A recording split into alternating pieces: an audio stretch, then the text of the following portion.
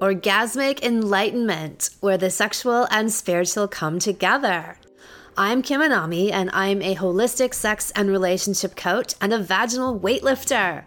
In this show, we explore all things intimate.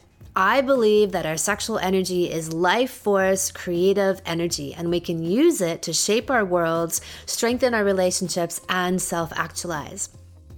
I blend the most avant-garde information from neuroscience, ancient sexual practices like Tantra and Taoism, to renegade wellness modalities to show you how to create gourmet sex in your lives.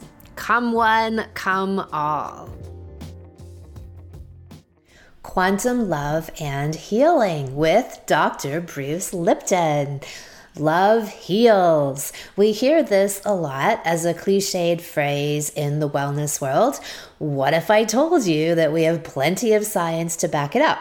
On today's episode, we have the founder of epigenetics, Dr. Bruce Lipton. Decades ago, when science and biology were still operating from the paradigm that genes control destiny and you don't have any conscious control over your life or your health, everything that happens to you is a random accident. Well, Lipton broke out from that way of thinking via his petri dish, which you'll hear about shortly. So he found that genetics were completely alterable and that our thoughts and feelings are the greatest determinants in our health. Rather than being passive victims of disease, he puts the responsibility squarely into our hands, our hearts, and minds to be able to fully direct our lives and health. No excuses, because science. And this is the best kind of science. Here, metaphysics and biology meet. The old adage, thoughts are things, becomes a scientific fact in his work. And I love anything that proves humans have the ultimate creative power in their lives. I did a podcast episode a couple of weeks ago on sex, intimacy, and immunity, and I spoke about how when we are having gourmet sex, when we are all loved up and orgasm-filled, we develop not only an immunity to physical ailments, but we develop a spiritual resilience as well. We become immune to the negativity of others. We become immune to the mass programming and cultural conditioning that limits people's free thinking and ultimate potential. Your thoughts are more powerful than any medicine that exists on this planet. And that's a direct quote from Bruce. So when we're in a state of perpetual love and bliss, and I believe we can stay there 90% plus of the time, our world is changed. We live in another dimension. We still get challenges in life, but we meet them with grace and courage and ease. We are in a flow state. All right, so without further ado, Bruce H. Lipton, PhD, is an internationally recognized leader in bridging science and spirit, stem cell biologist, best-selling author of The Biology of Belief, and recipient of the 2009 Goey Peace Award. He has been a guest speaker on hundreds of TV and radio shows, as well as keynote speaker for national and international conferences. Hi, Bruce, and welcome. It's so lovely to have you here. I'm so excited to discuss all things quantum physics, science, healing, intimacy, immunity, and it's a pleasure to speak with you today. Well, I so appreciate this opportunity, Kim, because we have some wonderful things to talk about. And what we're going to talk about is involving self-empowerment, especially at a time when the world looks like it's getting out of control. This is a time for that self-empowerment. So for me, I appreciate the opportunity to talk to your wonderful audience. Excellent. And that's exactly where I want to start, is the idea of self-empowerment. And there's a wonderful quote from you that I'd love for you to unpack for us. Your thoughts are more powerful than any medicine that exists on this planet. Well, that's a story. So let's start off with what is medicine and why do we take medicine? And the answer is medicine is chemistry that is involved with the communication inside your body. Inside our body, we know we have all these different organs. They all have their different functions, but there's chemistry that coordinates their functions and controls their behavior and all that stuff. So the idea of medicine was that we could make pharmaceutical signals, so to speak, chemicals that will go in the body and activate the things we want to activate. So that's the first premise of medicine. I say, well, how does it work? I say, because the chemistry is a structure that is picked up by the cells. The cells read the environment through receptors, just like we're reading the environment, but they're very much more simple receptors or molecules that read light and sound and smell and taste and touch and all that. And I say, so why is it relevant? Well, if you want to talk to a cell, you have to send a signal to that cell. And naturally, the signals are coming from within our own body, controlling everything. But if it's not working right, the presumption is I take a drug, which is a signal, put it in the body and try to, repair the signal pathway that apparently wasn't working. So the first thing we have to understand is this. If a signal is affecting a cell, then by definition, there has to be a receptor on the cell to read that signal. Otherwise, the cell would never see it. So these are receptors that are proteins like antennas built into the cell. I go, so what does it mean? I say, well, if a drug made by a manufacturer is affecting you, then by definition, you already have a receptor for that drug. Because if you don't have a receptor, the drug wouldn't do anything. So I said, yeah, but if I already have a receptor, then the question is, why do I have a receptor? Was it waiting, nature waiting for the pharmaceutical company to come up with a chemical that I could use this receptor? I go, no, it's silly. The receptors exist because we already have natural chemicals that engage those receptors. Any drug that you take can only affect you if there's an analog or equivalent of that drug in your body in the first place.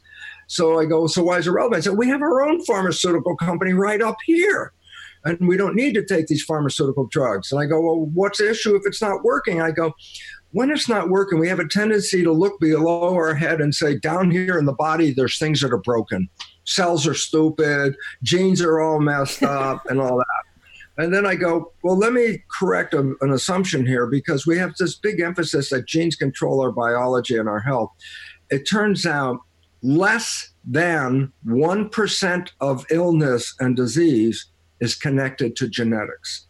Now, when you understand that there's a bigger number, that means over 90% of illness and disease has nothing to do with the mechanical nature of the biology. It's a response to the chemistry in our body that is misunderstanding or miscontrolling the system, and now we're out of harmony, and now we're sick. And I go, what's wrong? I can't make the chemistry? I go, no.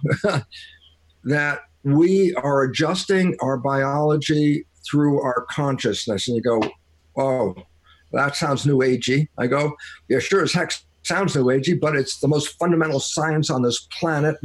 2 points to make. Point one, the most valid science on the planet is called quantum physics. There is no science that's ever been tested more or affirmed more. So of all the sciences, the most truthful is quantum physics. And so I go, because the first principle of quantum physics is consciousness is creating our life experience. So to me, right away, rule number one, most valid science says your consciousness is involved. Well, it still was a new agey idea, but then even my own research started to show, oh my God, the connection of mind, body, consciousness, cells. I saw the connection and how it worked. And it worked like simply, I was cloning what are called stem cells. Stem cells is just another word for embryonic cell. Everybody's got them if they're watching the show, because if you don't have stem cells, you would have died a long time ago. And I say, why? A very simple reason is this. A body is made out of about 50 trillion cells. The cells are the living organism. The human, by absolute definition, is a community of 50 trillion cells. That's what we are. I go, so what's the relevance? I say, well, cells have a lifespan and they die, and then we have to replace them. So every day we lose hundreds of billions of cells. Natural. While we've been talking the last few minutes, we've lost millions and millions of cells are dying all the time. But fortunately, we have stem cells, embryonic cells in our body that are replacing those cells. So if you don't have stem cells, you would have died because all your cells would have been dying and you wouldn't have replaced them. But if you're here talking and we're here alive, then you've got stem cells. And I say they're embryonic cells. They can become anything. So I say, here's just a very quick view of where my whole world changed, because I, as a medical school professor, as a teacher, was teaching medical students that genes control life because that was the curriculum at the time. And my research was I put one stem cell in a culture dish by itself. And this is called cloning because that one cell will divide every 10 hours, 12 hours. So every day, the number of cells are doubling twice a day versus 1, 2, 4, 8, 16, 32, 64, boom, boom, boom. A week later, 30,000 cells in the Petri dish. Most important fact, they all came from one parent, one cell. So there's 30,000 genetically identical cells. And what I did is I split them into 3 different Petri dishes. Fine. And so all the cells had genetically identical, all the dishes had genetically identical cells in them. But what was different was the culture medium. And now all of a sudden, what the hell is culture medium? And the answer is this. It's the fluid in which we grow cells. And I say, well, what does it represent? Now, here comes the connector. It's the laboratory version of blood. So I look at human blood, see what's in it, make culture medium, and then feed cells with it because that's what cells live in. But I make it in the lab so I could change some of the combinations. So I created 3 different versions of blood culture medium. And I fed each of the plates with a different version of this culture medium. I go, so what? In one dish, the cells form muscle. In another dish, they form bone. In a third dish, they form fat cells. I go, well, what controlled the fate? What controlled the cells to become muscle or bone? And the answer was, they all had the same genetics. And all of a sudden, it's like, oh my God, it was the environment that the cells were in that determined the fate of the cells. I go, why is it relevant? Because the cells, the genes didn't have anything to do with decision making. The cells were responding to the environment and adjusting the genetics to respond to the environment. And I go, what was the environment? Culture medium. Now step back. I'm growing cells in a plastic petri dish, giving them artificial blood. Now I'm telling you, as I said, under your skin, you have 50 trillion cells. You're a skin-covered petri dish.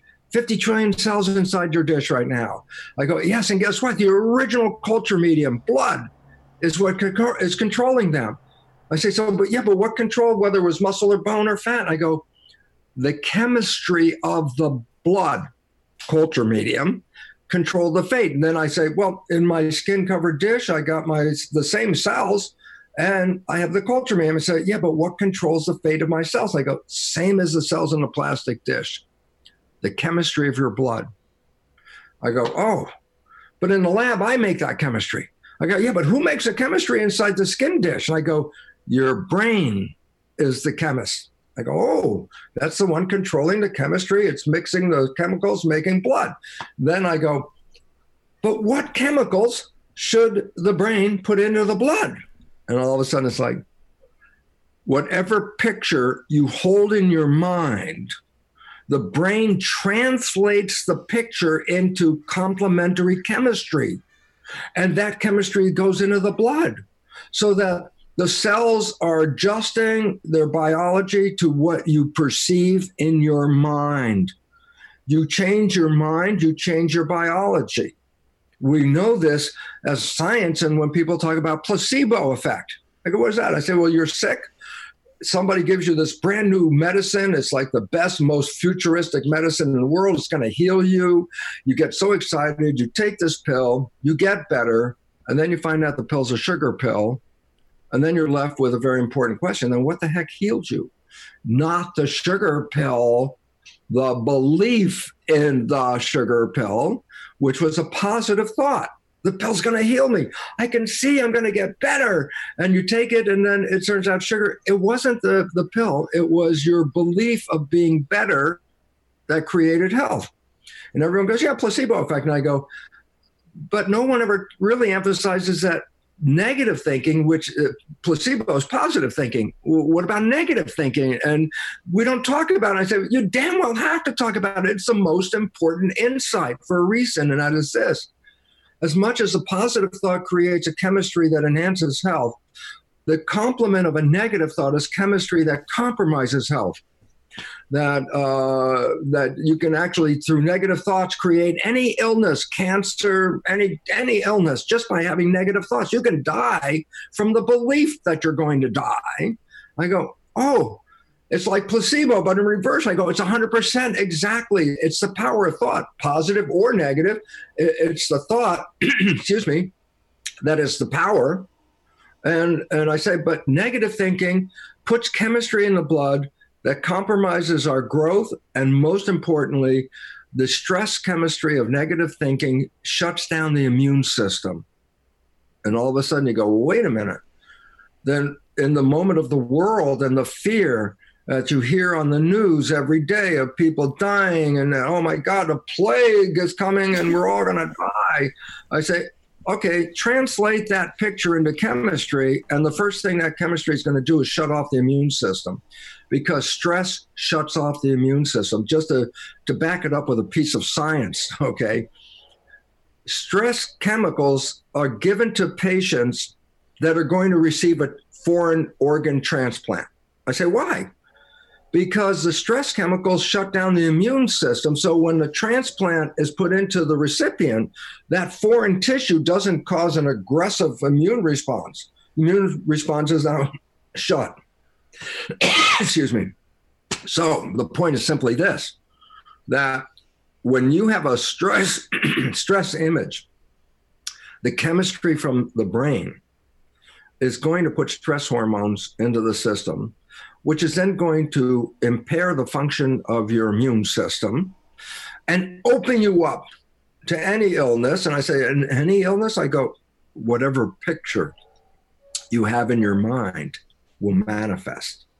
And all of a sudden you start to see people being so afraid of being out of control, being afraid because people are dying all over the place. And I'm going to be one of those. I go, you just took the first step to creating illness at that moment.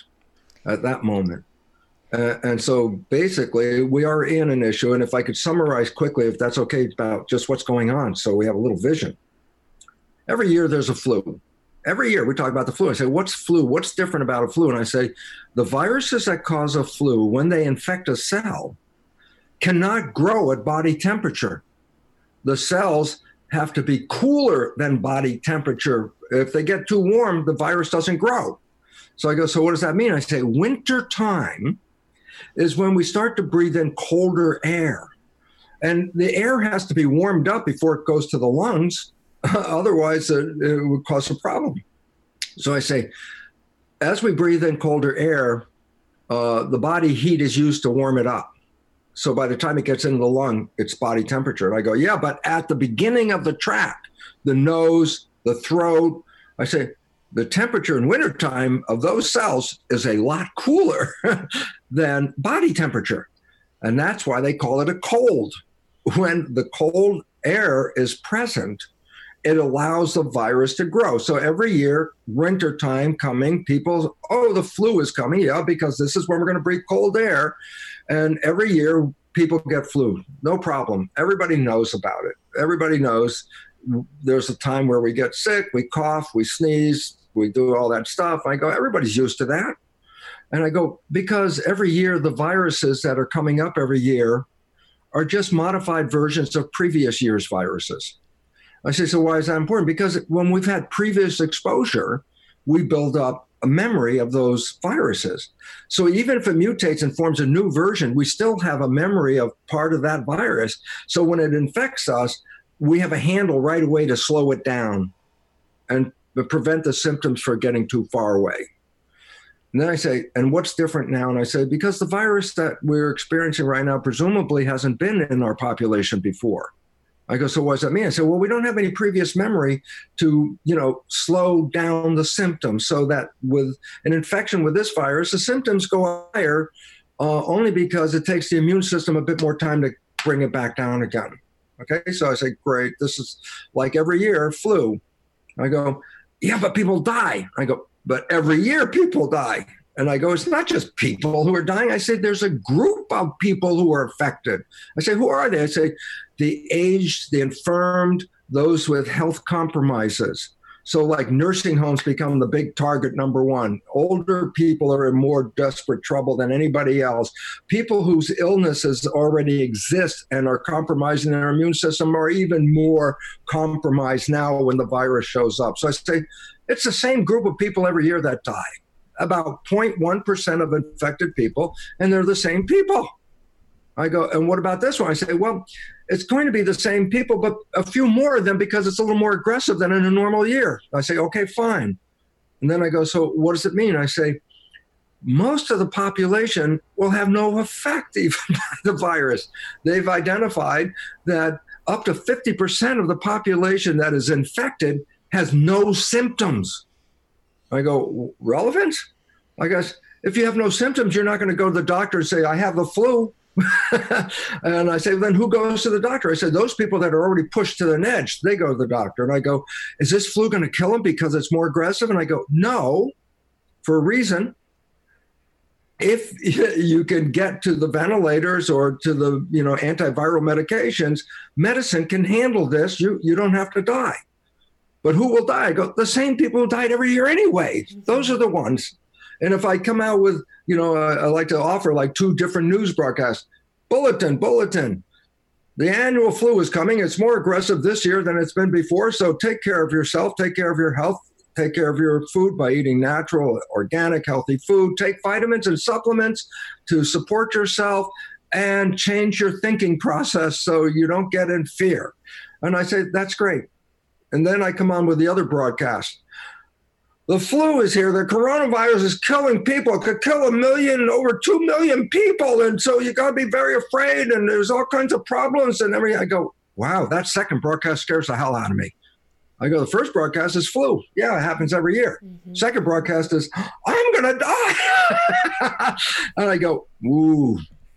Now that's called nocebo, right, which is there's negative thinking. I say, you're afraid of the flu, and now what have you done?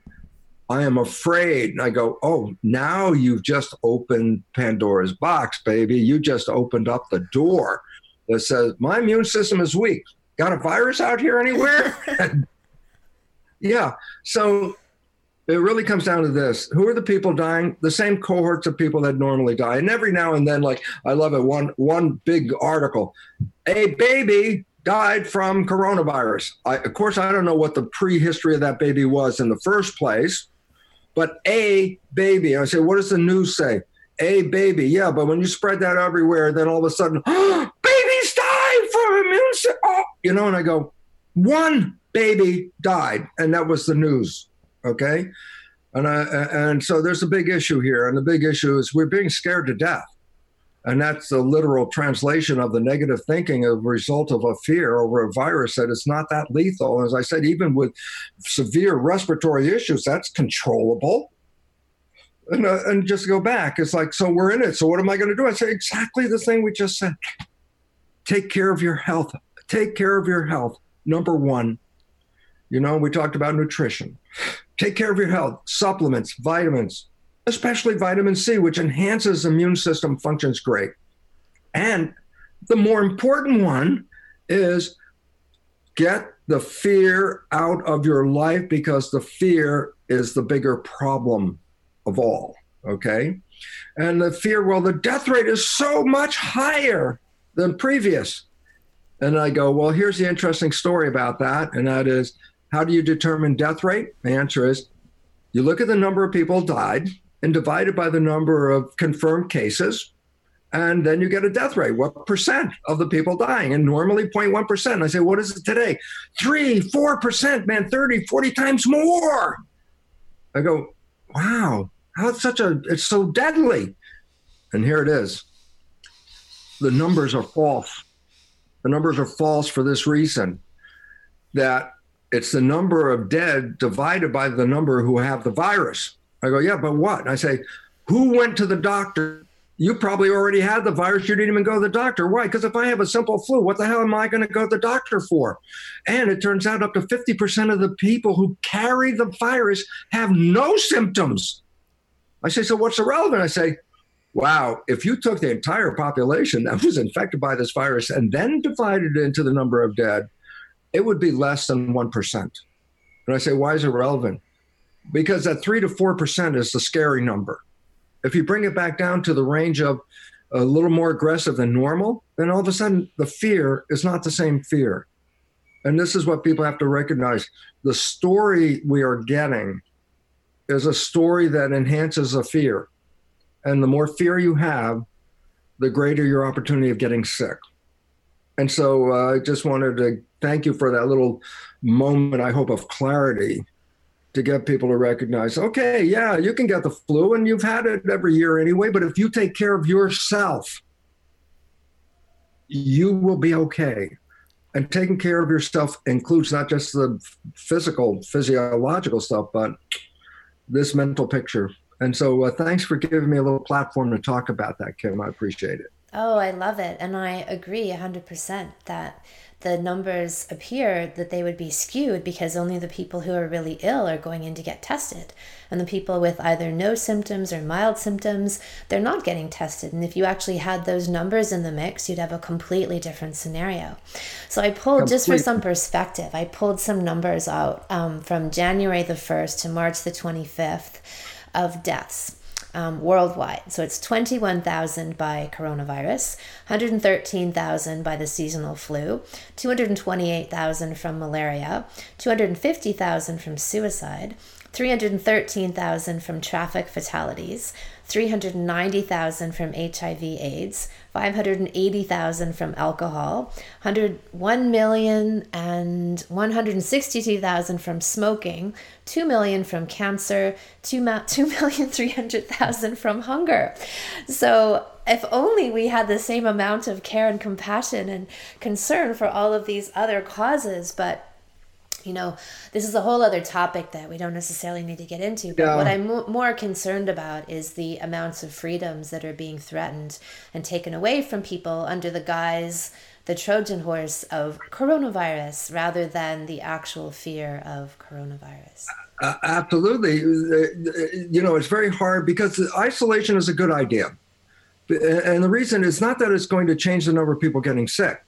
What it's going to do is change the progression of the people getting sick. You say, so what does that mean? I say, in a normal flu year, people get sick and go to the doctor and some die. Yeah, but so few people go to the doctor because when we call it a normal flu, nobody just shows up if they got a sneezy thing going. And I say, but if we allow the number of people to get infected increase more and more and more by day, then there's a bigger demand on the medical system, which is totally unprepared to deal with the problem. So the isolation isn't because I want to isolate because I'm afraid. The isolation is maybe I'll contaminate somebody else.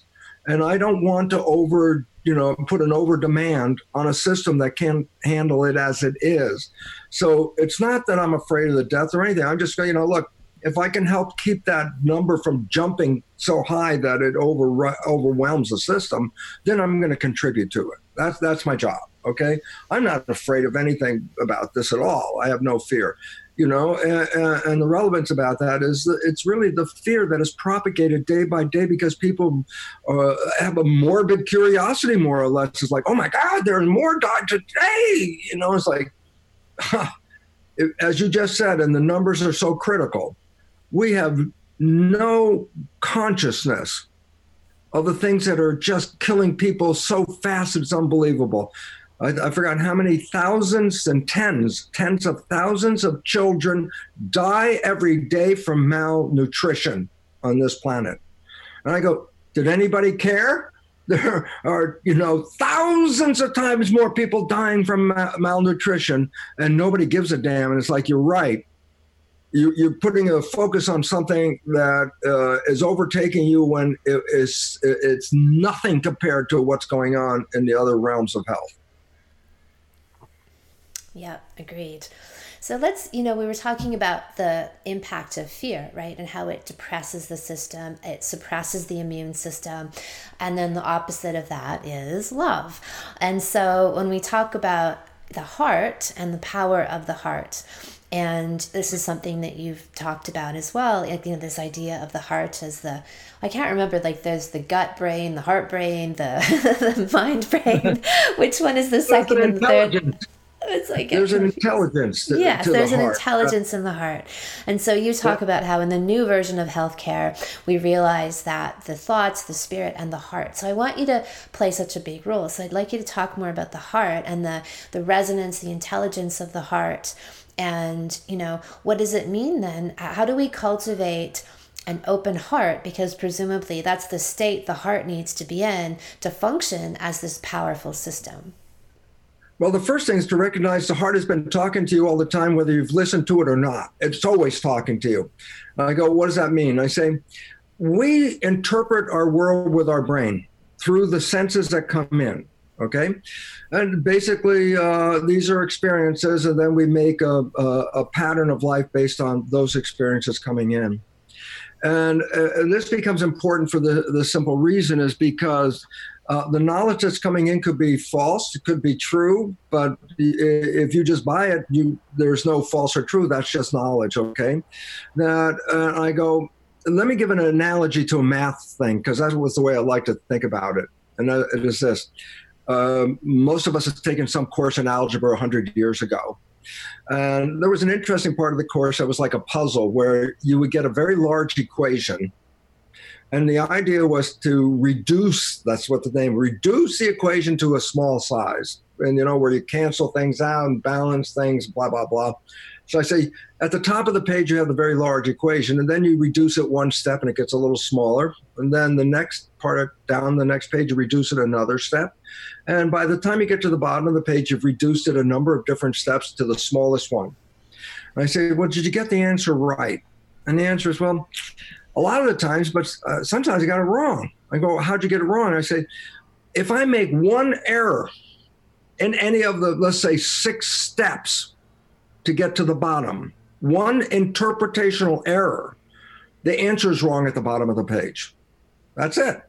So I say, when we try to use our consciousness to interpret what we should do, where we should be, who should we be with, what's going on, we go through our checklist, mental checklist. And I say, it's the same as reducing the equation.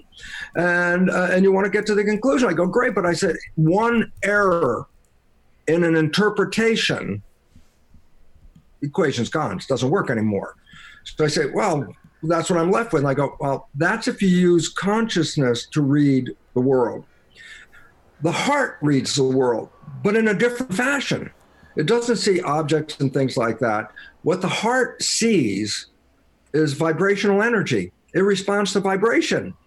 And I go, well, interesting, since quantum physics reveals there is no such thing as matter, that everything is vibration, then the heart is reading the reality of an energy field. I go, that's what it does. And I say, well, it's interesting because when energy comes together, they don't just go one through the other. It's like ripples on a pond. When the ripples are coming together, they engage with each other. I say, well, there's 2 extremes of energy coming together when the ripples come together. I say, one, when the ripples are in harmony and they're both going up and they're both going down, they're both going up and they come together, they enhance each other. So 2 low-powered waves, where they meet, the energy of each wave adds up so that the composite is higher energy, a higher vibe, okay? And I'll give the opposite, then we'll put names on people to understand. I say the opposite is this. What if one wave is going up and the other wave is going down? And when this one's going down, the other one's going up. They're out of phase. They're not in harmony. I say, when those 2 waves come together, what happens? I say, they don't add up, but they cancel each other out. Cancellation. And I say, this is where the energy disappears. So I can bring 2 energies together that enhance each other. Or I can extremely bring 2 other energies together, cancel each other. And I go, let me give the scientific names, because now it's like, what's he talking about? When the energies come together, it's called interference. And when they come together and add up, it's called constructive interference. When 2 energies come together and they cancel each other out, that's interference, but it's called destructive interference. And everybody goes, oh, this is a lot of science, Lipton. I go, no, let me simplify it now, because this is the point. We experience this in our life. The heart reads the energy fields. When energy is in harmony with us, constructive interference, then we amplify our energy, and it's called good vibes. How do I like this? Because when it's in my presence, I feel better than when it's not in my presence. So this is a good vibe. What does it do? Life is energy, more life. That's a simple fact. So if two energies come together and they enhance each other, they give us more life. And I go, yeah, it's called good vibes, constructive interference. But there are vibes out there that will cancel your vibes. And these are called bad vibes. I said, what are bad vibes? You lose energy. I say, if you've been in a situation where you're seemingly like out of control, you don't know where you are, it's a scary place or whatever, you can feel all of a sudden a loss of energy in your body. It's called bad vibes. It's a warning. What's the warning? Well, if energy is life, what is bad vibes? Death. Good vibes is life, bad vibes, death. I go, so why is it relevant? Because through history, we have been programmed to use our conscious mind to interpret the world in which we live. But that's based on interpretation. Someone could teach me a fact that was wrong. If I use it as a positive, the correct fact and put it in the equation, my equation's gone, okay? So I go, well, that's how we were programmed. I say, you know what? In the very beginning, we also recognized this. We had feelings. You could feel things. And then we were programmed not to go by the feelings, go by what the person says. I go, well, there's a problem. I say, why? Because if a person, let's just say you're using a person in this case, could be anything, it could be a plant, a person, an animal, I don't care what it is, it's something in your field. If that entity in your field enhances you, you want that entity in your field because it gives you power, okay? If that entity in the field has a very negative energy, you can feel that energy and it's sort of telling you don't go there, okay? But then we're programmed not to go by that energy, but now to go by the program, the consciousness. I go, oh, well, then you stop looking at the world through the best interpretation of the world, which was the energy. Okay. So all of a sudden it says, oh my goodness. And the nature is that the vibes are information. They've always been information. Good vibes are vibes that your body is telling you this enhances your life. I have more energy and more alive. So things that give you good vibes are really things that are in harmony with you. And then in contrast, when something in your presence takes away that energy, it's bad vibes. It's a warning that this is taking energy out of your life. Since life is energy, taking energy out, you're going the wrong way. Then there's a person who has bad vibes and you say, but I'm not going to listen to the vibes. I'm going to listen to what this person is saying. I go, oh my God, you just messed up the system because the true person was the vibe. The words are any damn thing that person makes up. So, not paying attention to the vibes was the biggest mistake that we had learned as kids. And the fact was why? Because if we would be more sensitive to using that system, use it or lose it, if we were more sensitive to using that system, we would find that we wouldn't be we wouldn't be in wrong places. We would always be finding a place where we're supposed to be because you read the vibe. I mean, my simple conclusion, let me just picture, here's a snail. It comes out of an egg. There's no mother. There's no father. It's thrown into the world. I say, how does the snail know where to go and what to do? Nobody taught it. There wasn't anything. I say, it has one gauge on its dashboard, the energy gauge. I say, what does it mean? When it's going toward life, and going in the right place or in the presence of a plant that enhances that energy, the snail will eat that plant or it will always move toward that positive side. But if the snail starts moving somewhere and the energy starts to go down, the snail will immediately turn around and go, that's the wrong direction. I got to go this way. And so the whole life is guided. And every organism from bacteria to humans, the primary communication is to read the vibrations. And when we defer and don't read them, you lost your path. You lost your path. And therefore, it's really time for us to come back and start to recognize that energy, which is read by the heart, is the compass that should tell us if we're in the right place or the wrong place. So the big message in the end is we have to stop coming from our head and start using the information provided by our heart, because it's just going to read the energy. It's not going to talk about the details. It just says, is this energy good or energy bad? That's the beautiful part. It's not a discussion, really. It's like it's either more energy or less energy. Which one? And if we use that, as I said, as a compass, we end up being in the right place. And in relationships, this is really critical, because if you're judging by what people say, and you don't judge by the energy you feel, there's a problem in this relationship. Right. So let's segue into relationships then, in like intimate relationships, and talk about the honeymoon effect. So there's a similarity. I think you can go into this from the more biological, scientific perspective, but I've always been of the mind, and I've seen this in my work, and I talk about this in my work, that people can have lifelong passion and connection, and that it doesn't just have to die off after this obligatory, I've seen this number over and over again, 2-year period. Like nature's such a trickster and tricks you into falling in love so you can get together, but then it's all downhill from there. And this seems to be like, it seems to be put forward as this scientific fact, that this is the truth. And I've said, no, there's an initial phase of courtship, and I love the way that you phrase it, and I'll let you take it from there, but of conscious attention that we put forward. And if we were simply to maintain that conscious attention throughout the course of the relationship, we can continue to be in this transcendent, really epic, beautiful state with each other. And so I'd love to hear you talk about that, and what you see as the way for people to maintain and stay in that state of the honeymoon effect. Well, yeah, because first of all, I never even believed in the honeymoon for the first 40 years of my life. I thought that was some Hollywood gimmick thing, and I kept trying and it wasn't working. So I kept questioning, it can't be real. But with the knowledge I gained from the cells and understanding how consciousness is shaping the behavior and genetics of the cell, and then start to recognize there are 2 levels of mind. When we say the mind controls us, that's a fact. But when you say the mind, it sounds like there's this one thing called the mind, and that's making all the control. And I go, well, the problem is there's 2 minds, and we put them together. They function as one, but they're 2 separate entities. And each mind has a different way of functioning and a different way of learning. And if you don't understand that these are 2 working together minds, and you don't understand it, then you're completely lost. What the hell is mind? So let me just quickly, as you mentioned very quickly, is that there's 2 levels of mind.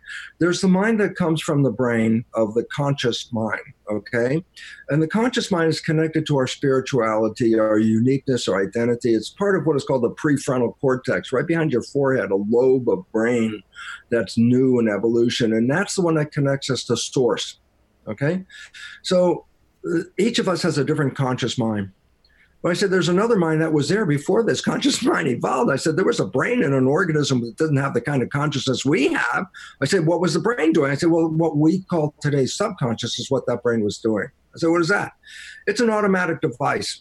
It basically adjusts the heart rate, the breathing rate, the body temperature, takes care of us without thinking. And but it learns from experiences like programs. So that the Pavlov story of ring a bell and then, shock the dog. And there's a point every time the bell rings and then followed by a shock, the dog begins to learn. What's the experience? Holy crap, the bell just rang. I'm going to get a shock. and so basically, you don't even have to give the shock. You just ring the bell and the mind already goes into the program. I'm getting shocked. That's how it works. Okay. So the mind in the subconscious, it learns programs. That's exactly what it is, just like a computer. It's got programs in it. And I say what's real interesting is the things that we do that we repeat over and over again, programs are really cool, so you don't have to relearn them. So when did we learn how to walk? This is a subconscious program. And I say, thank God I got a subconscious, because it was before 2 when I learned how to walk, and I'm still walking. I didn't have to relearn again. I think, that's really great, because if you had to wake up every day and learn how to walk, you'd never get anywhere. So I say, the subconscious is good when the programs that are helping us are good. But what if about a program is negative? I go, well, that's unfortunate, because that's the program. If it's positive or negative, the nature of the program, the character of your life is positive or negative based on that program. So I go, okay. You buy a brand new computer. You get it home from the store, and it has an on button. You push on, and it's called booting up. It's ready.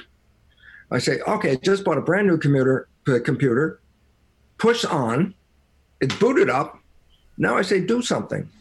make a drawing, write an essay, do something. I go, oh, no, I can't do it. I say, why not? You don't have any programs. Oh, the computer with an operating system is not useful unless there's a program to operate. So a child during its development, the first part of the brain that develops is the subconscious, the programming part. And when a child's in the last trimester of pregnancy, the operating system is ready, but now it needs programs. So between the last trimester of pregnancy and age 7, the brain is operating at a vibrational frequency lower than consciousness. And say vibrational frequency, very quick, put wires on a person's head. It's called electroencephalograph. I read brain function.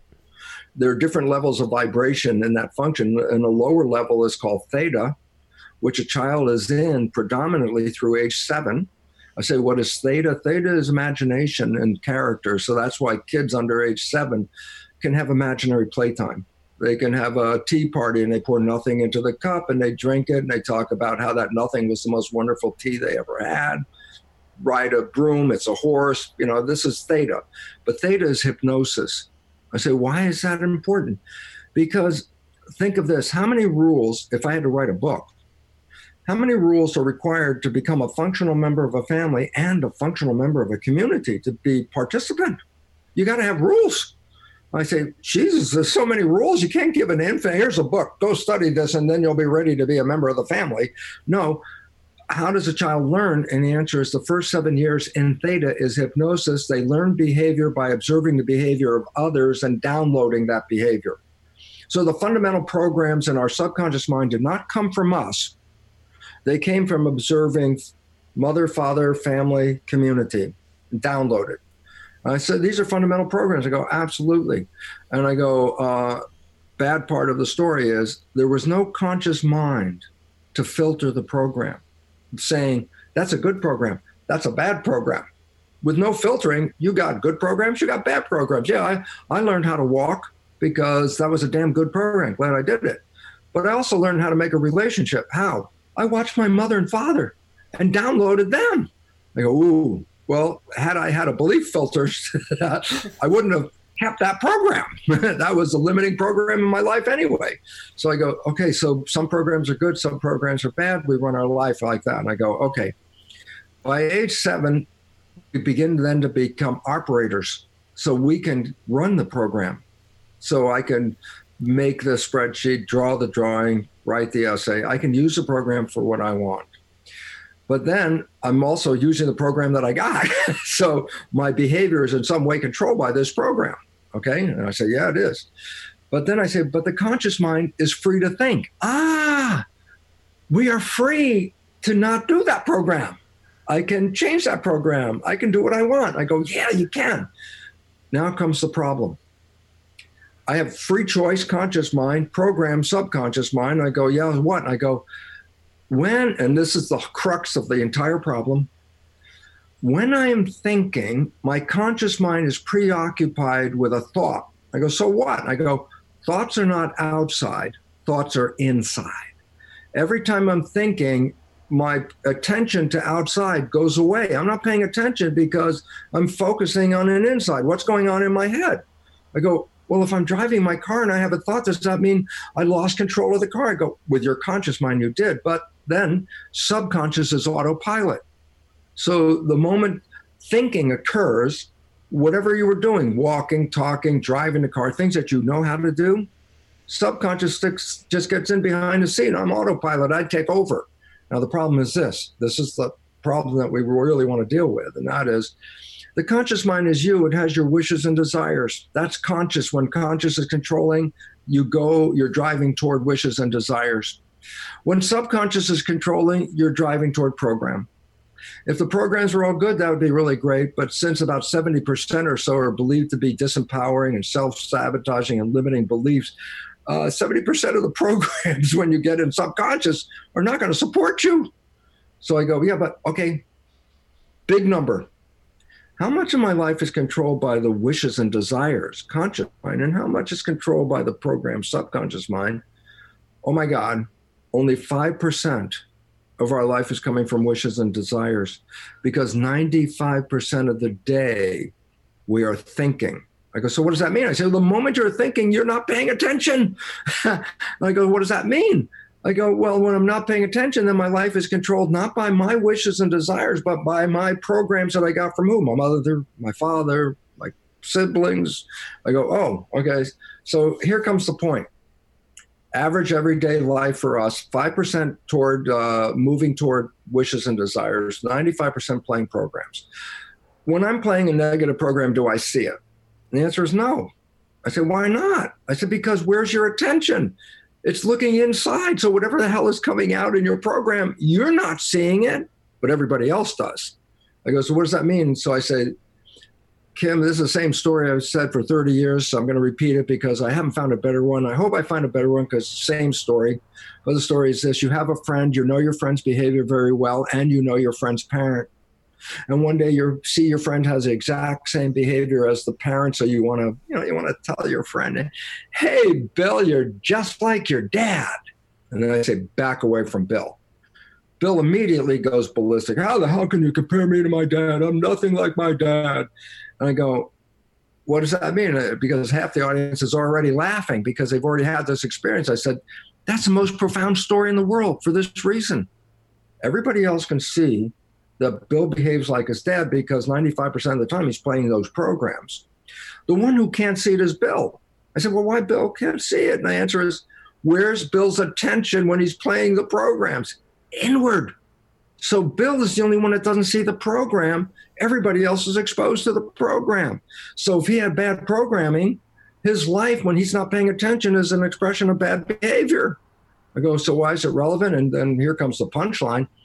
We are all Bill, every one of us. And I say, what's the relevance? I say, well, then most of the day, we're not really doing behavior that takes us to where we want to go. We're doing behavior that we've been programmed to do.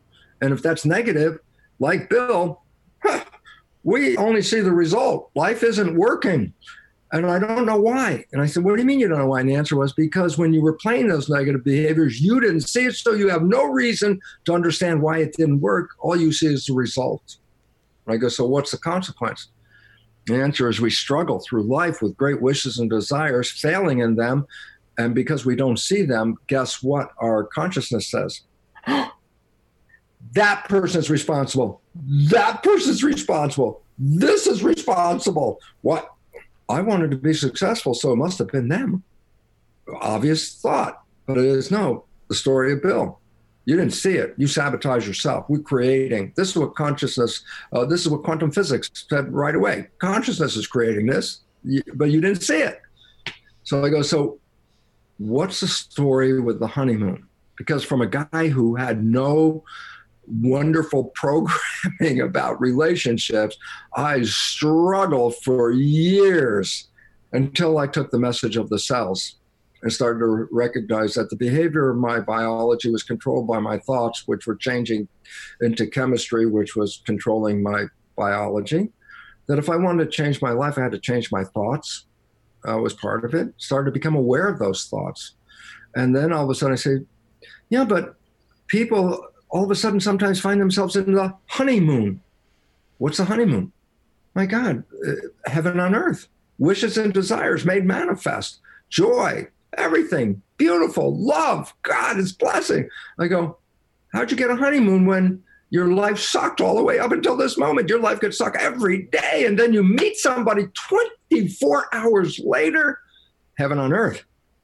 What the heck happened in 24 hours? And the answer is so profoundly important and simple. And that was this. It is recognized by science that when we fall in love like that, we stop thinking. We stay what is referred to as being mindful, meaning stay in the present moment, stop thinking. And I go, of course that's true. You've been looking for this partner your entire life. They show up. Is this a time to think and not pay attention to what's going on? Of course not. So when we're put in that, thrust in that position of, this is what I was looking for, the thinking stops, the living begins. And this is called the honeymoon because you're living your experience. And I say, and then how come it doesn't last? And then the answer is simple. Because no matter how much love and mindfulness you're in, today's world is such a busy place that inevitably we have to start thinking about, oh my God, I have chores, I have responsibilities, I got jobs, and I'm thinking. And I go, and what happens when you're thinking? The behavior that you are generating with your wishes and desires conscious mind gives rise to an opportunity to play the behavior you got from your family, and you don't see it. So here's, the scenario is simple. It's something like this. My partner, Margaret, and I are deepest in the honeymoon. We're loving each other. Everything is fabulous. Everything is great.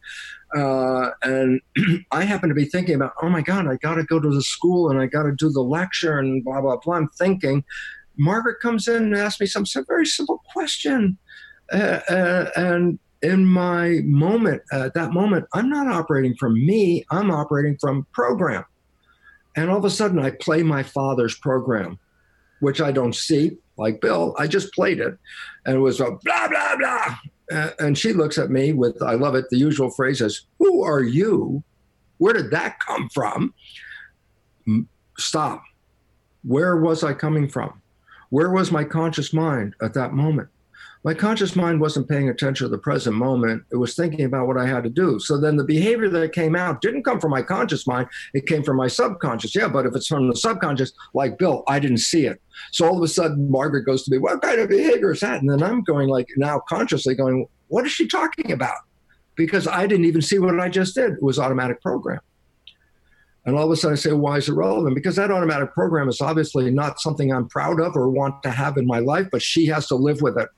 And so we've had a relationship, and all of a sudden, for the first time, a compromise comes in. Oh my God, sometimes Bruce is an idiot. It's like, how much can I, well, he's not an idiot that much. So, okay, so I accept. Sometimes he's an idiot. I compromise when he's an idiot. Okay. But that was the first time. The next time she catches me and a different behavior comes out, that's like, oh, that's another behavior that's not that good. Okay, but we're still having a great time, so let's just stay in a relationship. But sometimes now Bruce is blah, blah twice, okay? And so another compromise. And I go, yeah, but every time one of these behaviors starts showing up from the past, it puts Margaret in a situation of, do you want to live here with that behavior? And I'm the one that's going, I have no idea what the hell you're talking about, because these behaviors come out unconsciously. And there's a point where a relationship that was so beautiful and so heaven on earth ends up being crap, and the whole thing falls apart. And you go, what the hell happened in this great honeymoon? The answer was this: you created the honeymoon with wishes and desires, and you lost the honeymoon with programs that you can't see. And all of a sudden it's like, oh my God, it wasn't outside stuff, it was inside stuff. I was causing my own creation by using a program that's not supporting me. And all of a sudden the honeymoon disappears. And then I go, well, does that mean we're all doomed? And the answer is, well, if you don't change the programming, it doesn't bode well. And that you can change the programming. I say, so what does that mean? Just the conclusion is simple. If I took all the programs that are negative in my life and rewrote them in a positive faction way of doing it, I said, what would the result be? And I say, whether I'm using my conscious creative mind or now using my subconscious with his creative wishes and desires, my life would be exactly the same. I could have a honeymoon every day of the year, whether I'm even paying attention or not. Why? Because if I went to my automatic and I got programs of love and harmony and juicy, everything, then even when I'm not paying attention, I'm still here in that world. And all of a sudden it says, that is the destination. Because the reality was, we came to this world not to suffer, not to struggle. We came to a garden, and we're supposed to be enjoying the garden. And yet the programs have consistently disempowered us by negative programs that interfere and throw monkey wrenches in it. To men, this is a very important part coming from the boy side of me. It's simple. I said, it's interesting from a boy's perspective. You can see women, how sensitive they are, and they have emotions, and that they have this great bonding and all this kind of stuff. And then in guys, we don't have the same thing. I go, but why not? Then I go back and I realize, as a boy growing up, what did I learn as part of the program? And the answer was to be insensitive. The old thing was, somebody'd hit you on the shoulder, and hit you with a fist. You flinched. you see, you were sensitive, and if you expressed any sensitivity, you were a pussy. And it's like, it was sort of like, you're a wimp and all that. And so what did we learn as men, as programming in culture is not to be sensitive? I go, why did we learn that? And the answer was simply this: the powers to be understood the programming that how can I send you to war if you're sensitive? If you're sensitive, I can't give you a gun and ask you to kill somebody. You'd look at me like in horror. What do you mean kill somebody? But now we're programmed. No sensitivity. I can go out there and kill that person right now if you want me to. I go, so men have been desensitized to the relationship that women are allowed to express. And then when women and men try to come together and the women are left with, that man is so insensitive. And I go, it's not his intention. 95% of the day he's playing a damn program. And if he could learn about that program, there's an opportunity to change it. I said, well, how do you learn about it? And the first thing is this: not through arguments. And that's unfortunately how these programs manifest in relationship. They end up creating an argument. And then there's division, and then there's all the other stuff that falls out from argument. I said, what would be different if I had a way about it? And the answer is something like Margaret and I practice, and that was that. If I came up with one of my stupid programs that wasn't encouraging a relationship, it didn't turn into an argument. It turned into, do you really want to do that? What? Well, you didn't see what you just did? Oh, let me explain it to you. And all of a sudden it's like, no, I don't want that behavior. Now I have an option to understand what I need to change. And then I can go about changing it. I say, so what was the result? That when old programs show up in the right environment, you can use that as information so you can rewrite the program.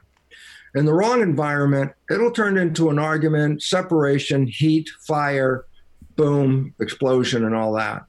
And so really what we have to understand is we operate from programs 95% of the time. And that if we understand this and adjust the programs, then heaven on earth does not have to be 5%. Heaven on earth could be 100% of your daily life on this planet.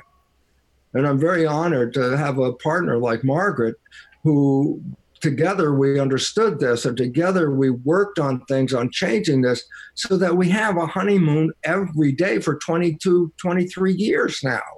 Why?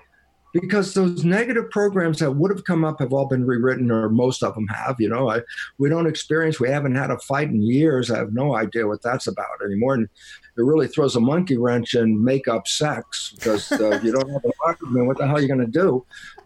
So the issue is really profoundly important, and it's what you're trying to do in your work, Kim, is let's redirect consciousness.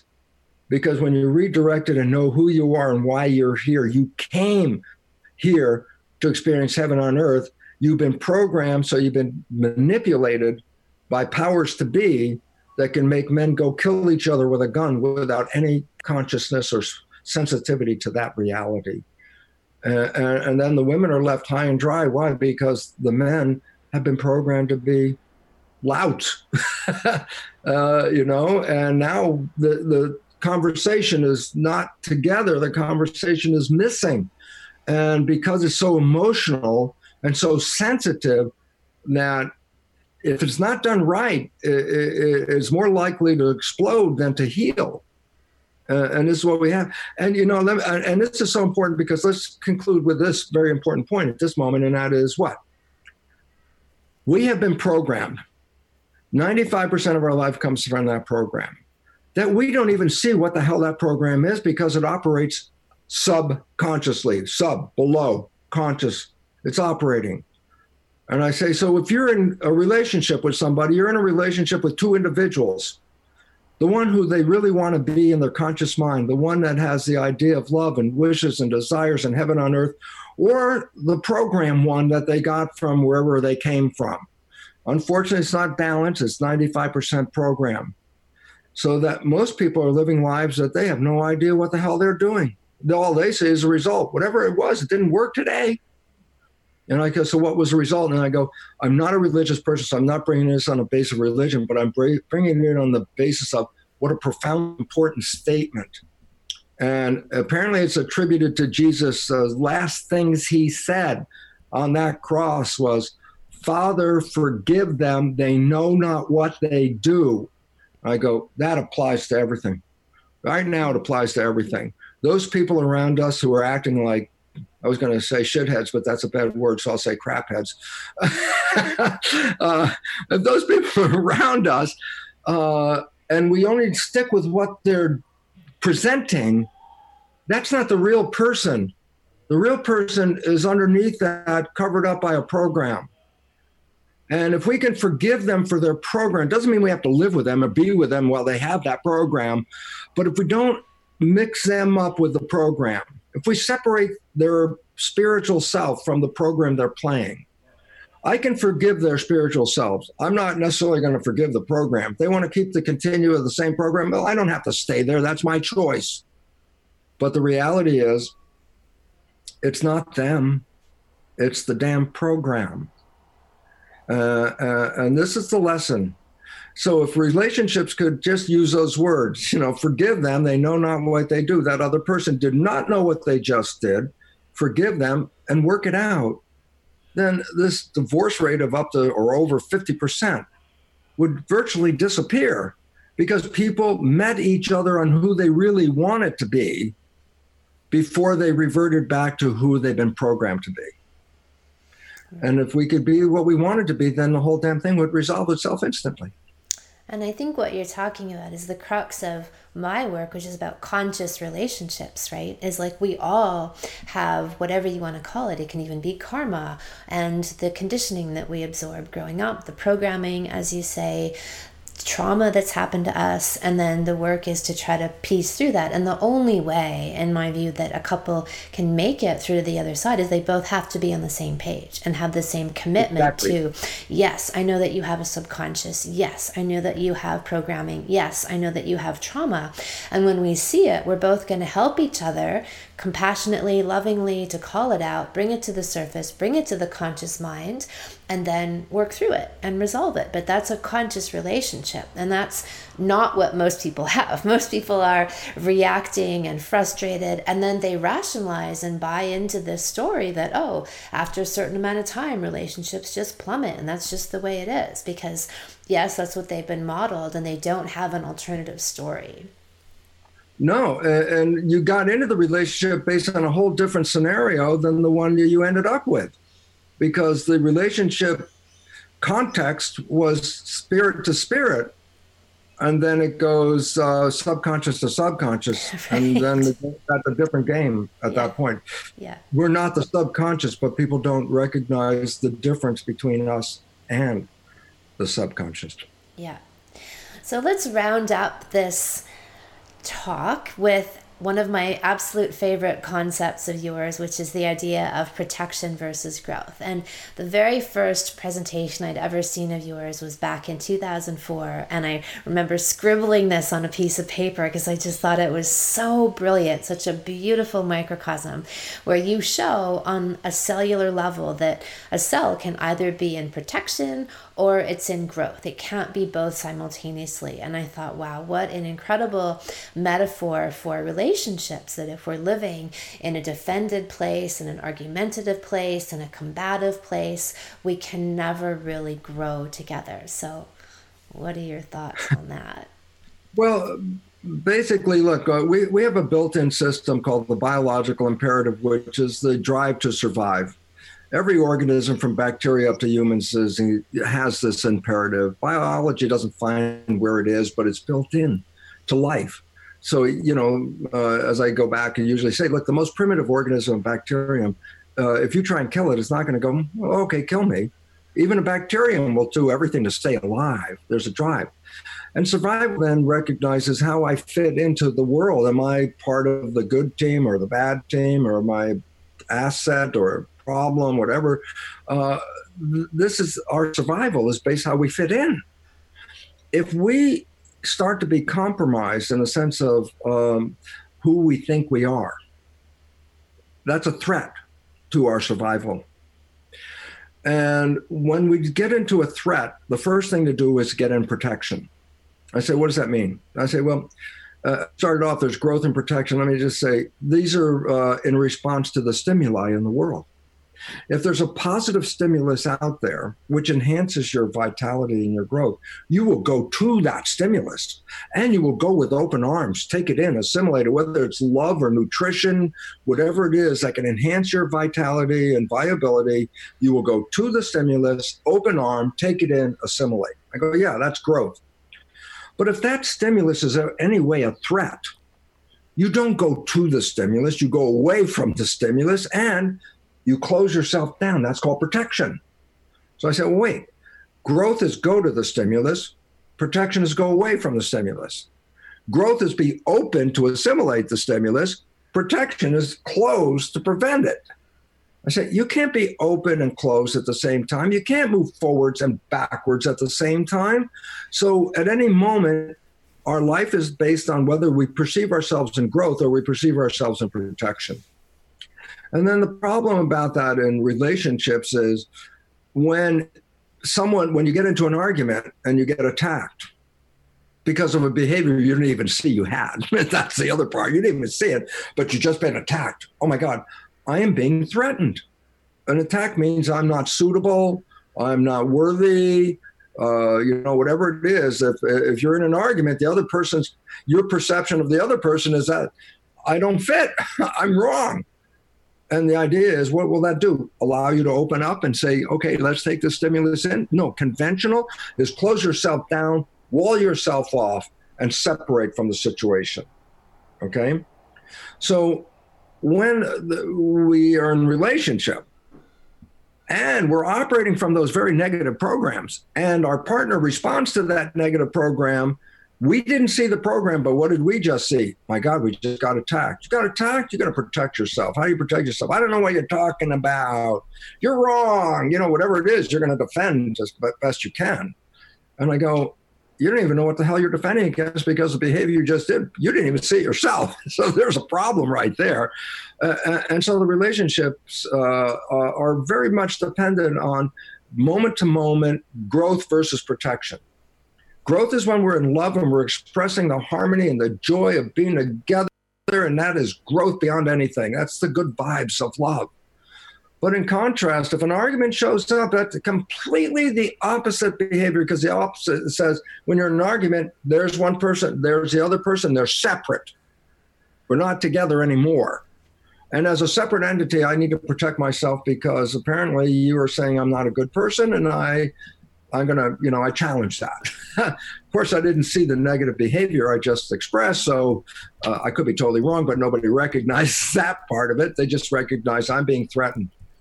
And so in a relationship, can a relationship grow or a relationship fall apart? Relationship grows when the two individuals in a relationship come together in harmony and support each other to enhance the vitality of the system. Relationships fall apart when a protection response is called for when one is attacking another. And it doesn't have to be, it's not a physical attack, it just has to be a mental attack. That wasn't right. You were wrong. That was a bad behavior. And it's like, and now I have to protect myself because it's like, you're challenging my who I am. And all of a sudden, that argument is not bringing people together. That argument is immediate separation at that point. And it was wonderful because in the early days when Margaret and I were really trying to work out this understanding, we would have some arguments in the beginning because our programs weren't totally compatible at that time. And Margaret was so cool because in one of these arguments, if we blow out and be separate from each other, she would go into the bathroom and look in the mirror and just get true to herself and say, do you want to be in love or not? And all of a sudden, yeah, I want to be in love. Then the argument wasn't worth it. And she would come back and I'd be in my boy state, which because boys are general, but we get into that, we don't talk. Girls get into it, they want to talk. There's already a problem right there. It's like, I don't want to hear it. She wants to tell me and stuff like that. But then it got to the point where all she said was, let me just sit next to you. Let me put my hand on your knee or something. Just nothing more, just to sit still and not put the problem in any bigger perspective at that moment, which gave me the time to calm down so we could be close together again. And so it takes at least one of the people in the couple to make a move, and it was really wonderful because she didn't try to change me. She just said, look, let's just stay connected. And that was a physical connection. And as long as we stayed connected, the relationship was still present. And this was a really important action on her part to help me get through my programming and my inability to communicate. Because at the end of all that, I would actually say, thank you, Margaret, for holding on to this thing. And thank you for your patience. I will come around. It starts out this way. I separate. I need to stew. I'll come around. So thank you for your patience with me. And inevitably, those periods got less and less, and the period of time got shorter and shorter. To the beautiful part is there's no makeup sex in my life at this moment.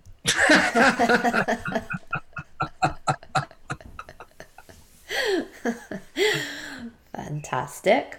All right. Well, is there anything else that you would like to add, especially in the realm of intimacy and relationships?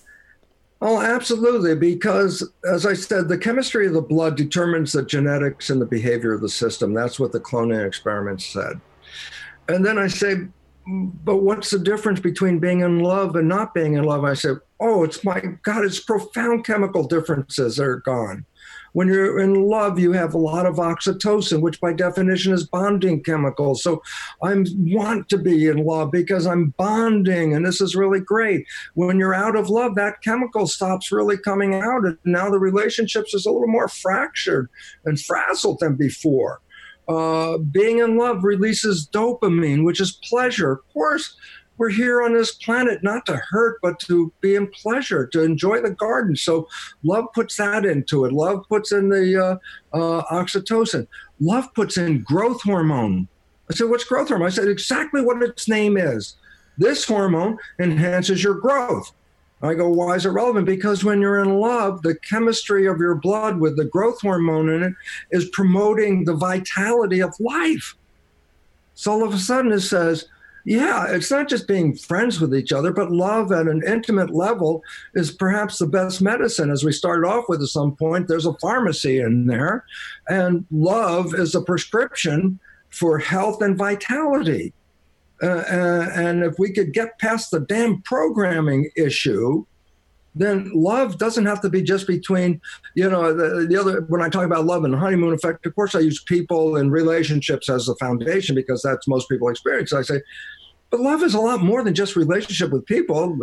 If you're a gardener, that's a lot of love. Put your hands in the dirt and create life. Or you're a chef and you're cooking food with the love and joy that you're putting into that. And I go, whatever it is that gives you that love is the break from living in a program. The moment you're in that love, whether you're cooking or making love with a partner, you are not on the negative program. You're enhancing yourself with the inherent pharmaceuticals of your own brain to enhance our lives. So the prescription is just very simple. Be in love. Boom. And then healing will come across this entire world. And that's really, like a simple prescription. I love it. That's the best prescription ever. Thank you so much. I've loved absorbing and hearing all of your wisdom and information. It's wonderful. Thank you for being here. Well, I so appreciate it because you're essentially, if you think about it, the pharmacist, aren't you? You're helping people with their prescriptions. I like to think of myself as the best doctor ever. I give people their prescriptions for everything from sexual techniques, go home and have more sex, go home and have this kind of sex, go home and talk to each other, and then facilitate having more intimacy in sex. So yes, I like to say that I'm the drug dealer, but in the most positive way. Very positive. There's no vision of coronavirus when you're having good sex. No, well, I talk about the immunity of not just our biology, but when we're really in that place of deep love and connection and intimacy, and because the sexual connection creates an even deeper level of intimacy and openness, which to me is the growth state you're talking about, we're even more immune. We're immune to germs and diseases, but also to additional programming, where I think we're more immune to our own subconscious programming. We're recreating anew and, from the conscious mind more and more, and from other people's opinions and ideas and thoughts and news media stuff. We're immune to all of these things. We create this beautiful kind of like a cocoon, this radiance that insulates goodness, attracts goodness, and repels negativity. I agree 100% with that one. That's a beautiful mission. Fabulous. There you have it. I am indeed the best doctor with the best medicine in the world. I agree with Lipton that we need to clear our subconscious programming that blocks us from experiencing our true potential. As I've said, this extends from family and cultural programming, and also from traumatic experiences that we have and we collect over our lifetimes. All of these things layer over and obscure a person and a relationship's true potential. And this is where the idea of conscious relationships comes in, where two people have the commitment to growth and evolution together. They realize that each has unconscious blocks and patterns, and they work on them as they come up, practicing not taking things personally or being offended, but instead using these as opportunities to heal and resolve what has lain in storage for years, decades, or even lifetimes. We do it together. And there is no greater alchemizing agent than the holy fuck. When we bring our conscious attention, love, sexual energy, and openness to the table, or the bed, or the kitchen counter, we move through issues at light speed, quantum speed. We dissolve them and transform into the highest versions of ourselves, leaving behind our wounds and the dross and the defenses of the little self. We open into love. We live in flow, and we become immune to all but our own and a divinely channeled truth. That is the power of the holy fuck. My Coming Together for Couples Salon is a sexual and spiritual guide for the new millennium. This is your ultimate teachings to consciously coming together. We explore all things block clearing, subconscious programming and reprogramming, communication, full body orgasms, energy orgasms, vaginal orgasms, prostate orgasms, and how to navigate masculine and feminine energies to create the most epic chemistry in your lives, even when it's been long gone. You can check out my free video series for Coming Together at my website at kimanami.com under Sexual Savant Salons, and then look for Coming Together. I have a 3-part video series you can watch with home play exercises you can try tonight, and the Coming Together Salon itself, which is my 10-week online program for lovers, opens for registration in mid-April. Are you coming? Thank you so much for listening. If you haven't already, subscribe and also leave a review. And send someone else the gift of a healthy libido and an off-the-charts love life by sharing this episode with them. We'll be back next week, and in the meantime, many happy orgasms.